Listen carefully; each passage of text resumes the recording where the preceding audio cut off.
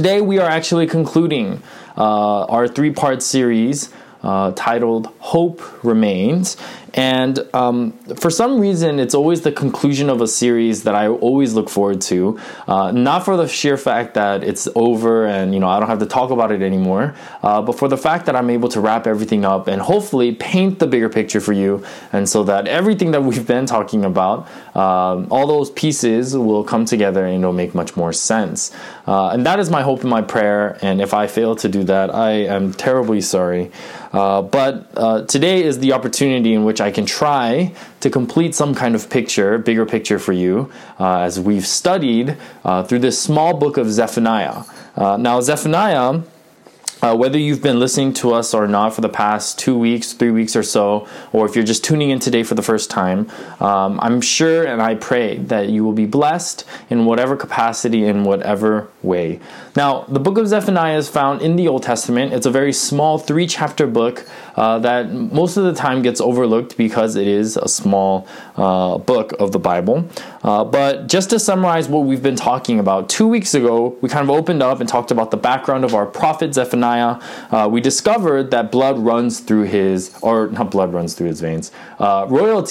runs through his veins, right? So he's connected with King Hezekiah, who was the 13th king of the kingdom of Judah and was known to be one of the few only good kings that the kingdom of Judah ever had, right? King Hezekiah restored temple worship, and he abolished idol worship, and he really worked hard to get the kingdom together. And we find our prophet Zephaniah related to King Hezekiah.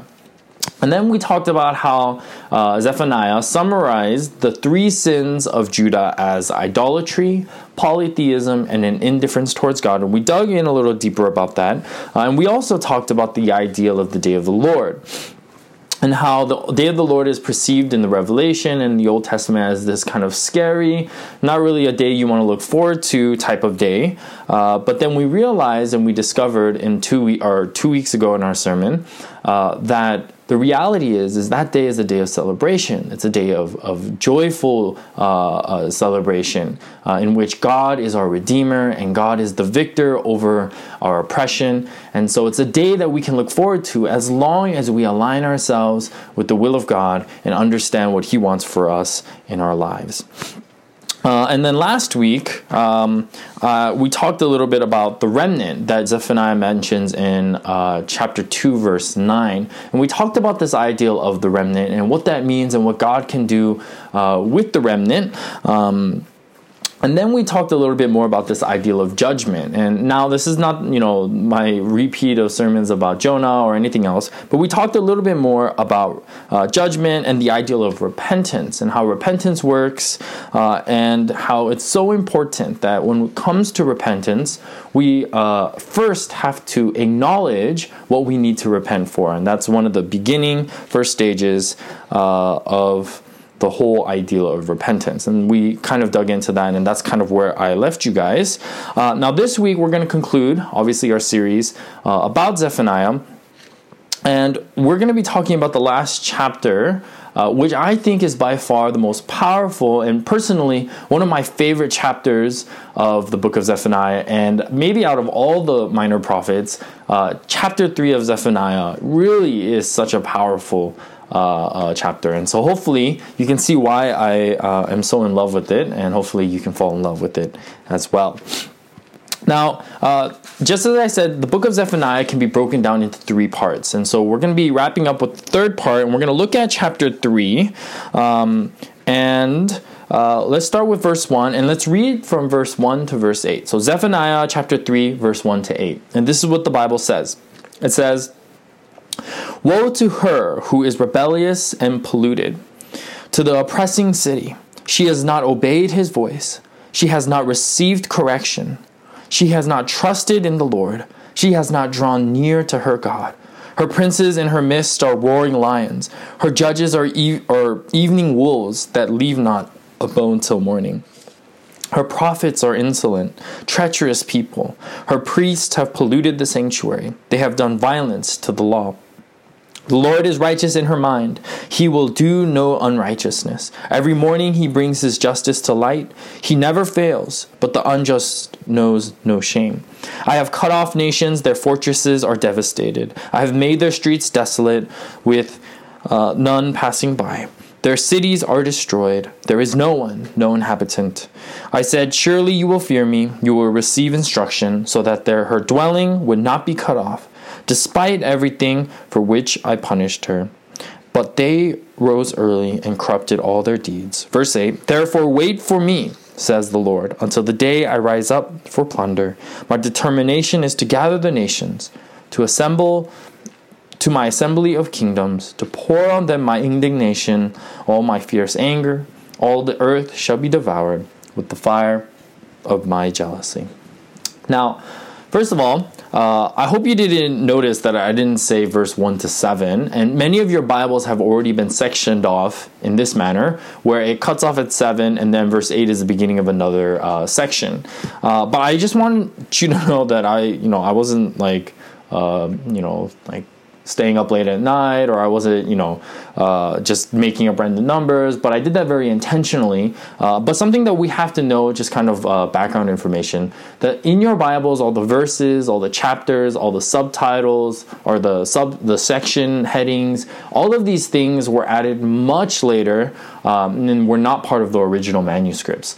And so I know this becomes a little confusing at times, but if you look at the original language in the Old Testament, if you look at the original Hebrew and you look at the Greek for the New Testament, you'll notice that like punctuations, verses, chapters, all of these things don't come until much later in our church's history.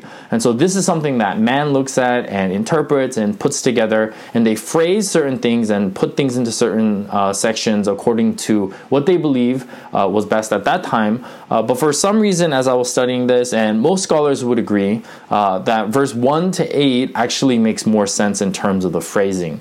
And you'll see why, and we're going to talk about that a little bit more. But I just wanted to make sure that was clear, and I'm not tripping or phrasing in weird ways or anything, but you'll see. Anyways, so last week, if you remember, our passage was chapter 2 verse 4 to 15, and we find this theme of a God that's upset, that God's not really happy with the nations who are the neighbors of the kingdom of Judah. And then 2 weeks ago, we talked about how God calls out the sins, and he's obviously not upset with the kingdom of Judah itself, and he puts them on blast. And I think it's interesting because when we come to chapter 3, Zephaniah is returning back to the message of God's anger and wrath towards Judah, the kingdom of Judah, but more specifically now, the kingdom or the city, the capital city of Jerusalem. Now, I realized after doing the first two parts of the series, I didn't clarify this, and I don't think I made it very clear, but Jerusalem is the capital of the kingdom of Judah. And so I think maybe what may have been a little confusing about what is Judah, like is Judah a person? Is it just a group of people? Like what is it? And so just to put a little bit of perspective to it, Jerusalem is the capital city. And so what God is doing here in chapter 3, he's now pinpointing even closer to the capital city of Jerusalem, which was considered the hub or the center of the city, and especially for worship. And so God starts bigger picture, talks about the kingdom of Judah, and then narrows it down to the people that are found in the capital city of Jerusalem. But anyways, I think this is super interesting, and we're going to take a little bit of time to look into this. So start with verse 1 and 2. If you look at verse 1 and 2, you see that Zephaniah is saying that the city is rebellious, the city is polluted, and it's a city of oppressing, right? Or it's a city that oppresses others. Now, also, Jerusalem is a city that doesn't obey his voice, doesn't heed correction, does not trust in the Lord, and does not draw near to God. Now, if you just heard this description alone, talking about a city that is struggling with these things and not doing certain things, man, like this is pretty intense. If you just looked at this, you would think that this is some kind of pagan city or some kind of city like Sodom and Gomorrah that absolutely did not want anything to do with God. This is the kind of tone and the narrative that we find here that Zephaniah is sharing. And this breaks my heart. And let me explain to you why this breaks my heart. First of all, rebellion, or to be rebellious, you have to understand that if you want to be rebellious, or in order to be rebellious, there has to be something or someone to rebel against, right? So in the case of Jerusalem, that very thing that they're rebelling against is God and his words, right? It's his words and the calling that they have, or God has for his people. They're rebelling against that. Now, I don't know about you, but when I was growing up, especially when I was growing up, I would like to call myself the king of rebellion. And I'm not proud of this, but to my parents, to my school teachers, Bible teachers, literally anyone and everyone that I would run into, I would find some way to rebel against them. Why? You know, that's another story for another sermon.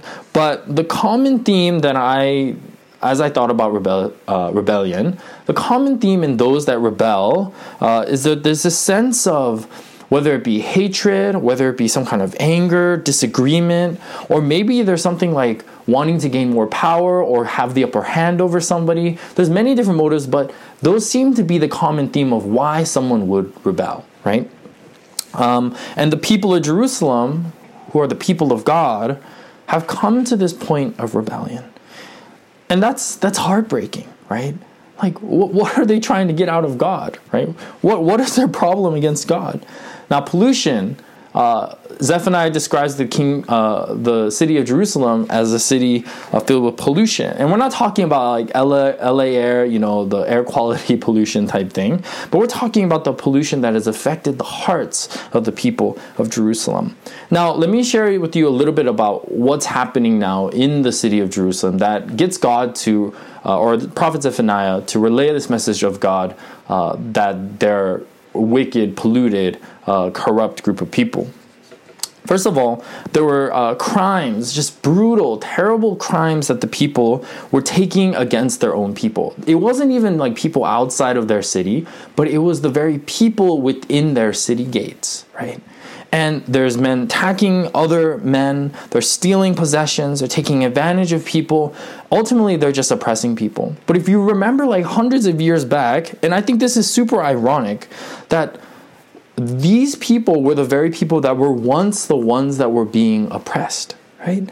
They were the ones that were in a foreign land, being oppressed by foreign people in the lands of Egypt. And then God calls them out of this oppression and frees them from the slavery and the oppression that they faced for so many years.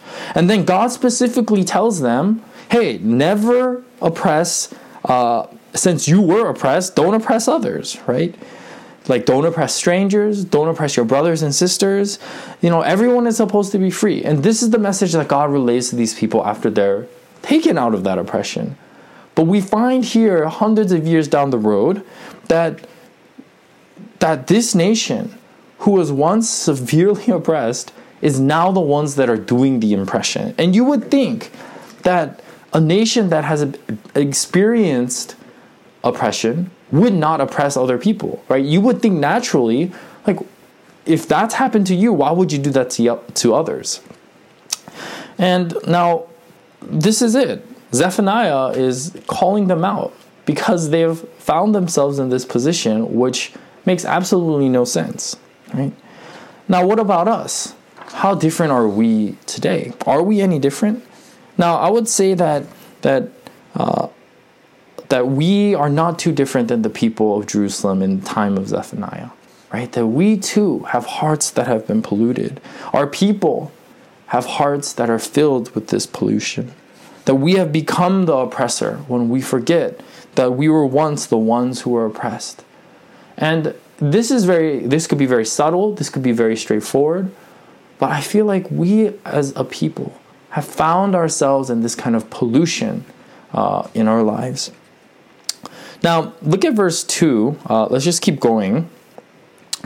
Jerusalem has not obeyed God's voice. Now, his voice, what Zephaniah is referring to, is obviously God's voice. And we may look at this and say, like, okay, Pastor, that's straightforward. But when I was reading this, one thing that kind of caught my attention or made me really rethink was that Jerusalem was a very special city, right? Not because they were not listening to the voice of God, but they had an opportunity that no one else could ever have. And guess what that is? That's the opportunity and the ability to even hear God's voice, right? The city of Nineveh, they didn't have that privilege. The city of Cush, Ammon, right? These other pagan cities, the Philistine cities, none of these cities had the opportunity to hear God's voice. But the city of Jerusalem is able to hear the voice of God. Yet they didn't listen. They didn't hear. They chose not to listen and rebel against God. Like, that is so mind-blowing for me. And like, there's just a bunch of question marks, right? If I could just put a bunch of question marks floating around my head, this is what I see, right? That these people have the ability to even just hear the word of God, yet they choose not to listen to the word of God, and that is just mind-blowing to me. Okay? And how unfortunate and how real is that message to the people of Jerusalem? How real is that to us today? To us in 2020, where we have this opportunity, where we have the opportunity to dive into God's word, to spend time with God, to listen to his calling for our lives. But how much or how often do we find ourselves hearing this message ringing to us in 2020 and simply ignoring it, or simply putting it below us, or putting it to the side and refusing to listen to that? Zephaniah is clearly pushing all the buttons he can today, and this sermon may seem very sad and depressing, but we've only just begun. So, Jerusalem, verse 2, hasn't received correction, hasn't trusted in God, hasn't drawn near to him. Like, this is, I don't even think I need to explain any further, but this is a very sad scene that we see the city of Jerusalem in.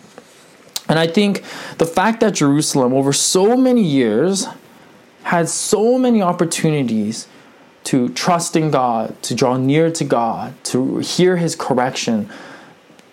The fact that they had so many opportunities to do so, yet refused to take any of those opportunities, is so bizarre. And I think we're no different today in the year 2020.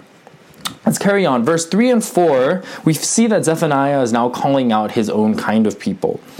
Those that are in power, those that have authority, and even he's calling out the prophets. Now, this is really interesting. Princes, judges, prophets, priests, the leaders of the nation in both a national level and a spiritual level. And this is really interesting, as I shared with you 2 weeks ago, that this message would have been more powerful or more impactful to especially those that are in leadership. Because especially here, we find that Zephaniah is now calling out those very people for the sins and the corruption that they have fallen into. This is what's happening. These very people that are in leadership, Zephaniah's kind of people, are supposed to represent the people, supposed to help the people, to be a voice for the people, but instead they're using their own power and their own authority to their advantage and their gain. Right? Rather than shepherding the people, they're literally feasting on the people. And as it said in verse 4, it was saying that, or verse 3, the judges are evening wolves that leave not a bone till the morning. Like, they're devouring their people and not leaving anything for them, right? So we see that even the people that are supposed to be leading the nation are failing to do their job. And I think it's interesting, but his point or who he is as a person gives so much more validity to him calling out these kinds of people. If you think about other prophets like Amos, and different like prophets that are from a line of prophets, or even just a common everyday average Joe like Amos was, but Zephaniah is coming from a line of royalty. He's not coming from this farm town. He's not coming from any odd place, but he's coming directly from the leadership, from the top. And he's calling out and not holding back any of the judgment that God has for these people as well. In verse 5, Zephaniah continues, but then it's here in verse 5 where we start to see little glimmers of hope, and this will carry out for the rest of this chapter. Verse 5 says, "The Lord is righteous in her midst. He will do no unrighteousness. Every morning he brings his justice to light, but he never fails. But the unjust knows no shame." Now, look at this, okay? Despite the injustice, despite the sin, and the evil that's going on in this city of Jerusalem, Zephaniah is stating that God is still yet in their midst. That God is still there despite all the messed up things that are happening. And as God is in their midst, God is constantly and continually doing what is right. Now, I think there's fascinating language that I think would be a little bit helpful for you guys as well, that Zephaniah uses here in verse 5. This phrase, every morning, or this language of every morning, is a phrase that's commonly used to describe the rituals or the regularity of the sacrifices in which people would have to conduct every day. And if you know, the sacrifices were a way of bringing their repentance to God and their sin, and asking God for forgiveness through the means of a sacrifice. And so this same language that Zephaniah uses, he's using this in the sense that God is going to bring justice, and he's going to do what is right, and he's going to be there for the people every day, just as the people are supposed to be doing this for the forgiveness of their sin. Now, this is something that they did literally every day. And God, he's saying that God is going to be the same figure to do the same thing every day. He's going to do what is right. He's going to be present for you every day. And he will, look at the last part, he will never fail, right? He will never fail. And that's the beautiful promise that we can hold on to. And what's great is that it implies that God never fails, but not only for those that believe in God, that take part in these daily offerings, but also for those that don't believe in God, right? And it's kind of the unfortunate thing. It says, but the unjust knows no shame, that even though God does this for people that don't believe, because they do not believe, unfortunately, they have no conception of what's going on for them. But the message is very clear that God is consistently, daily going to be there for you, going to be there for the people of Jerusalem, and without fail, he's going to do what is right. Now, it kind of sounds sad, but we're going to keep going. There's still hope. And this is why I really like this chapter. Verse 6, we find now God is speaking at the mic, right? The tables have changed. Zephaniah has passed the mic to God, and now God is speaking in the first person. Now, I was looking at verse 7, and when I was studying this, I found something very, very interesting, actually, and kind of crazy, that shows the insight of how far the people of Jerusalem have kind of fallen off the edge. It says, or to summarize, surely you will fear me, you will receive instruction. This phrase, fear me, first of all, isn't like, to be afraid of God, but rather to show respect, right? To revere, to uphold God, and to take him seriously, right? And this was something that was actually common practice for the people of Israel. This ideal of fearing God and receiving instruction. Now, in the book of Deuteronomy, chapter 3, verse 9 to 13, we're not going to actually read through it. But if you want to take the time to look at it later, I encourage you to do so. But there's record that what Moses would do is he commanded the people that every 7 years, the Levitical priests would read the law and the covenant of God, right, between God and the people. And by doing so, it was supposed to be a reminder to all the people to uphold the commandments and to remember the promises, but ultimately to listen and to learn to fear the Lord, right? The whole purpose of doing this every 7 years, it was just a reminder. Just say, hey, remember, what we're doing or why we're here and why we're, lucky to be alive. Remember these things. And every 7 years was the time to do that, to fear him and to receive instruction. Now, very clearly, if we look at the state of where Jerusalem is in, and what Zephaniah has kind of laid out already, they must have lost track of time because 7 years has clearly gone by and they have not been reminded, and they've kind of forgotten who they were as people, right? And the leaders clearly have forgotten to fear the Lord. Now, if you notice, the tone of verse 8, and the reason why I phrased it this way is because the tone of verse 8 kind of carries on from the rest. And then you'll see in verse 9, it's a total kind of change. But you'll notice that God's wrath is going to be poured out, right? So we see in verse 8 that God is angry, God is upset, and God is saying that all the earth shall be devoured with the fire of my jealousy, and it just kind of ends right there. And we have to realize that I think the takeaway from this is that no matter what, God's wrath is going to be poured out, right? This is the inevitable. It's going to happen now, right? And unfortunately, God doesn't mention anything about turning back or things are going to change or it's not going to happen. And in this biblical context, it's interesting because this does become the reality, right? As we know in history, the temple in Jerusalem is destroyed, right? Not once, but multiple times. The most notable one that we usually remember or think about is the second temple destruction in 70 AD. But the one that's closer to this context here was during the year 587 BC. And I think this is fascinating because 100 years prior to that destruction is when we get the timeline of when Zephaniah was most likely relaying this message to the people. And so, yes, maybe for younger people it was in their lifetime, maybe for older people not so much, but we see that this does become the reality, that God's wrath is going to come, and as God said, it was going to happen, right?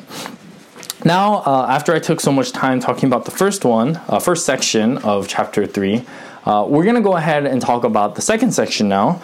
And this is where the dust kind of begins to settle, and this is where we find that hope still remains.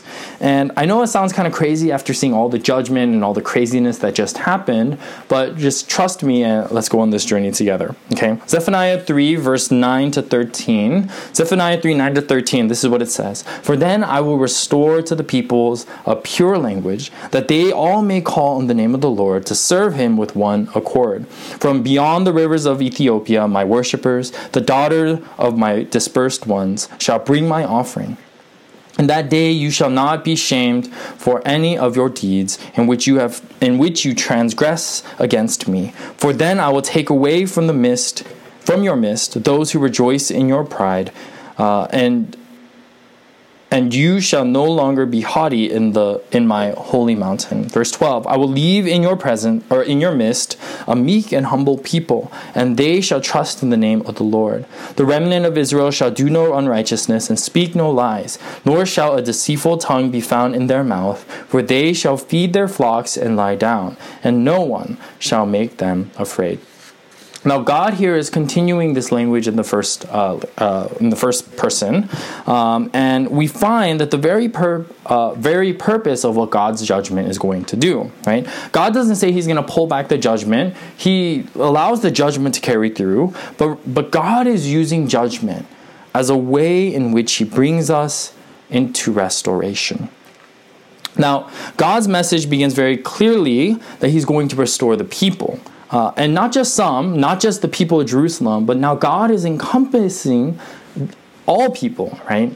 And he's talking about the neighbors, he's talking about Jerusalem itself.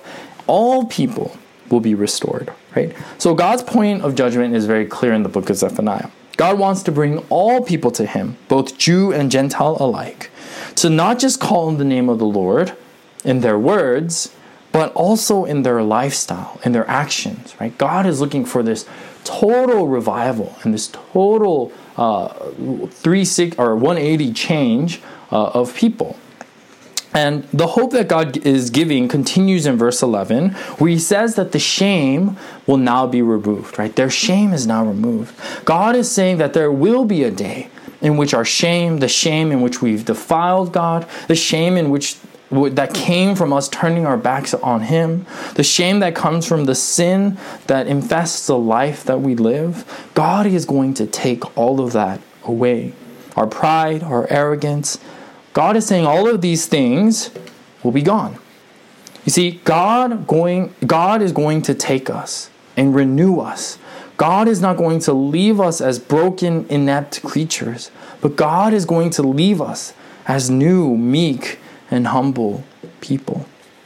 Now you see, this is the process of restoration, and this is what we kind of alluded to last week. This is why God renders a judgment, which leads to our repentance, because the whole point of it is to restore us and ultimately to refine us.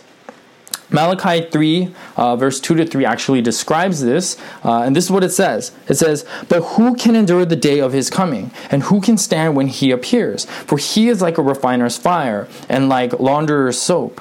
He will sit as a refiner and a purifier of silver. He will purify the sons of Levi, and purge them as gold and silver, that they may offer to the Lord an offering in righteousness. Now, I've heard of this before, and this may be a familiar kind of concept, but I just want to make sure that you guys understand this concept of refining, right? So first of all, refining is a process that's used to remove any impurities found in metals, right? And in the fire, in the heat of the fire, right, the impure metals are refined, and the heat purifies it, which makes it pure, like taking out all of its impurities. Right? So you see, through judgment, God isn't just trying to make us miserable, as we may perceive it to be or we may feel it to be, but rather God is preparing us. God is purifying us. God is refining us for His glory and His honor. And in Zephaniah, it's very clear that this is what God wants to do for not some, but for all people. He wants to refine us, and He wants to purify us. You see, this tone is now starting to change, where we see a very beautiful picture of what God is really trying to do and the hope that God instills in us despite the punishment that we see. Now, let's go into the final part now, and for the sake of time, we're gonna run through this really quickly. But this is probably by far my most favorite section of the book of Zephaniah, and I think it's the most beautifully ended prophet or minor prophet book that I can think of and that I've studied thus far. That may change, I don't know, but this one in particular, this last 6 verses, man, is the most beautiful finale that you will ever see. Let's read together Zephaniah 3:14 to 20, and this is what it says. Sing, O daughter of Zion. Shout, O Israel. Be glad and rejoice with all your heart, O daughter of Jerusalem. The Lord has taken away your judgments. He has cast out your enemy. The King of Israel, the Lord, is in your midst. You shall see disaster no more. In that day it shall be said to Jerusalem, do not fear, Zion. Let not your hands be weak. The Lord your God in your midst, the mighty one will save. He will rejoice over you with gladness. He will quiet you with His love. He will rejoice over you with singing. I will gather those who sorrow over the appointed assembly, who are among you, to whom its reproach is a burden.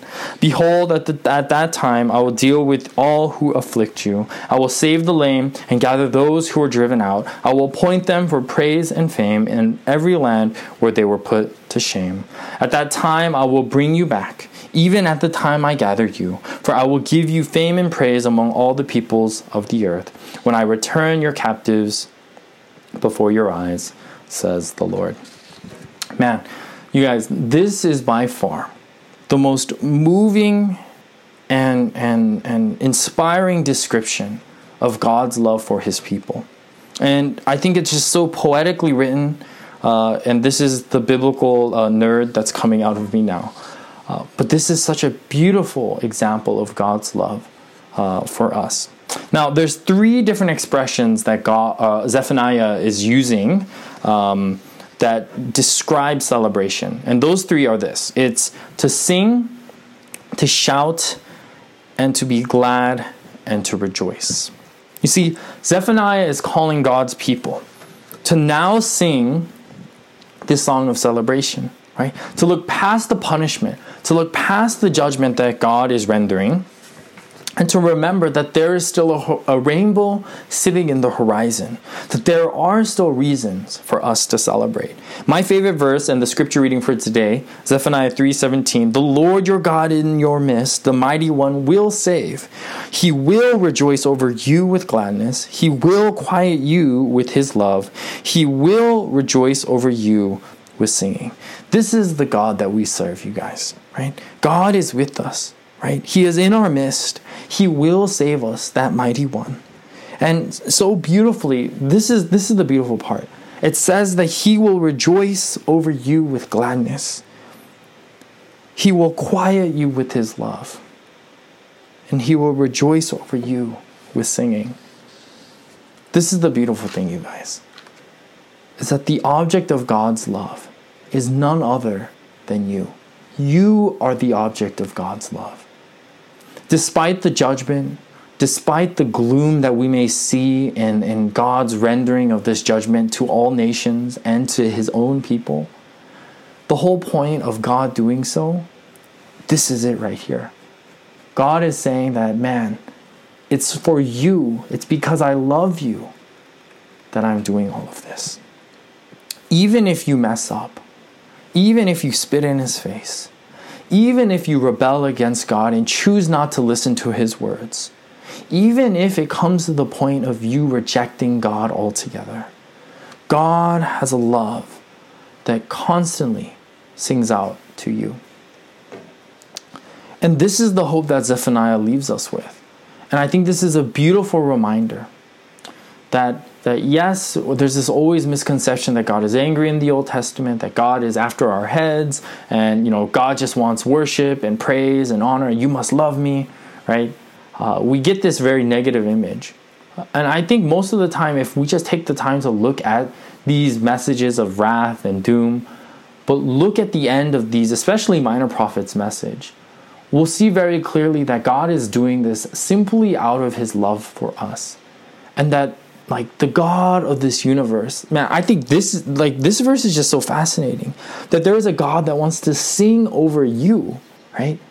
That God is a God that wants to, like a mother holding their child that's crying and singing them a lullaby, right, to calm them. Like God wants to do that for us. As we cry in our sin, as we complain and fight and argue against the God of this universe, God just wants to hold us and sing to us to calm us down and to tell us, hey, I love you, right? To me, that image is just so beautiful. That there is a God that is willing to do such a thing for us. And I think in light of this hope that we can hold on to, that when we see the judgment, when we see this call to repentance, when we see maybe this kind of scary reality that our church and our world is facing, yet in the midst of that, Zephaniah paints this picture of a God that we can still hold on to, that we can still celebrate, because we know that if we are in line with him, that there is a beautiful hope that remains for us. And this is the challenge, I believe, that Zephaniah is leaving us today.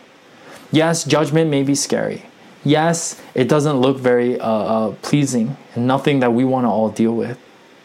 But if we are aligned with God, if we take the time to realign ourselves with him, then we can see a different picture of a God who wants to hold us, a God that wants to sing to us, a God that wants to remind us and coo us and woo us with his love. You see, church, despite our faults, despite the fact that we may hold on to the sins of this world, despite the fact of a judgment and the reality of a judgment that we may have to face, I pray that we can hold on to this hope that will lead us to this grand reunion with the Heavenly Father. And if we hold on to this hope, as Zephaniah sings out this song, that we also can sing out this song to Jesus. You see, church, as we look at the realities of our world today, I think this message is so much more prevalent and relevant to us in 2020. As we get this wake-up call, as we get stuck to our homes and take the time to reflect, this message and this prophet, Zephaniah, teaches us and reminds us of how deep the Father's love is for all of us. And I pray as we reflect and understand and look at how much God really does love us, that we can hold on to this hope. So when this is all over, that we can celebrate together, whether it be here on this earth or in the heavenly home. Let's pray.